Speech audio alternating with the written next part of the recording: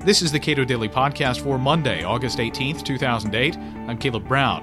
A new report says that most of the corporations that do business in the United States manage to avoid paying corporate income taxes, exasperating many politicians who would like to get a chunk of that change. Cato Institute senior fellow Dan Mitchell, co-author of the new Cato book Global Tax Revolution, says there's more to the numbers than meets the eye.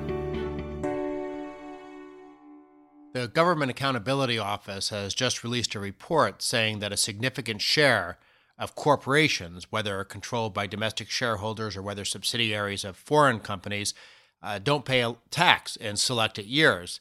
And a lot of politicians have said, this is a scandal. This must mean something's going on because, of course, they're always greedy for more revenue. But the report, frankly, doesn't say anything terribly surprising. We know that there are lots of companies out there, say auto companies, airline companies, that are losing money. So it's hardly a surprise that in some years they don't pay any tax. We also know that small companies, the ones that are just formed in their early years, very rarely make money. Most new companies are money-losing propositions, and of course, a lot of them wind up going bankrupt. So the fact that a lot of companies aren't paying taxes in some years is really a non-story. It's only the politicians who want to somehow use the story as an excuse to try to grab more power and more revenue. They're the ones that are making it a big issue. If the GAO wanted to do a good study, it would have said not only how many companies didn't pay tax, but how many companies didn't earn profits. Because without knowing what share of companies didn't earn profits, it's totally meaningless to have figures on what share of companies didn't pay tax. In this report, how many of the companies that they're talking about are one-man shops? Well, you have to be incorporated, presumably, to be considered a corporation. And without knowing the details of the methodology that the GAO used, it's very hard to make that kind of assessment. But they did clearly look at both big companies and small companies. Now, what their definition of small companies was, maybe that's described in the appendix, but I confess that I don't have that detail at the tip of my tongue. But again, the fundamental issue is, if the companies made money, did they pay tax? And this report doesn't answer that at all. Because if it answered that question, then we could have a very interesting discussion. Why didn't they pay tax? Was it because of loopholes in the corporate tax system that the politicians put there in exchange for campaign cash? And maybe, hopefully, we would have actually had a discussion about whether America's high corporate tax rate is driving jobs and investment to other countries, so the profits are being earned there instead of in America, because if you're a company, you obviously don't want your profits earned where the tax rate is highest, and unfortunately today, that's in America. In any case, companies that operate in the United States are doing business in the United States, paying salaries in the United States, and those individuals presumably are paying taxes.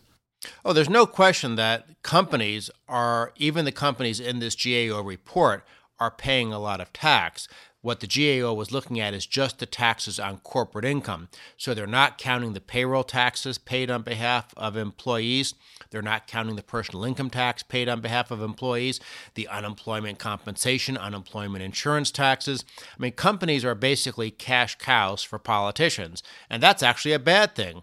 We should want our companies to have a lower tax rate because that benefits all of us as workers, as consumers, as shareholders. There's a very important issue when we're looking at if the GAO had looked at corporate profits, why would those taxes be high or why would they be low? Because we have a very perverse tax system, both for individuals and for companies.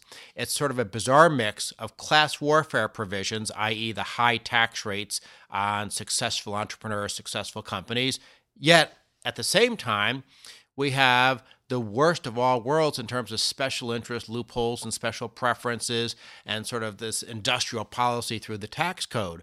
So on the one hand, we punish rich people with high tax rates, which is kind of dumb because we should want more rich people in America, not less.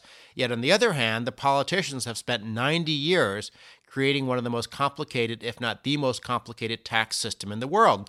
And of course, who knows how to manipulate a complicated tax system? It's rich people and big companies. Wouldn't it be a lot better if we just scrapped the whole thing and had a very simple, very neutral, low-rate tax system, such as a flat tax. And that way, the government wouldn't be persecuting rich people and companies, yet it wouldn't be giving them special favors in exchange for campaign cash either. That's the kind of system that we should have. That's the kind of issue that it would have been helpful if the GAO had researched that, because we now have 25 countries around the world with flat tax systems. We have lots of other countries with low-rate tax systems. There's all this evidence around the world that it would be very useful for the GAO to look at that and to examine how America would better prosper if we had that kind of tax regime. Dan Mitchell is co-author of the new Cato book, Global Tax Revolution. You can order your copy today at cato.org.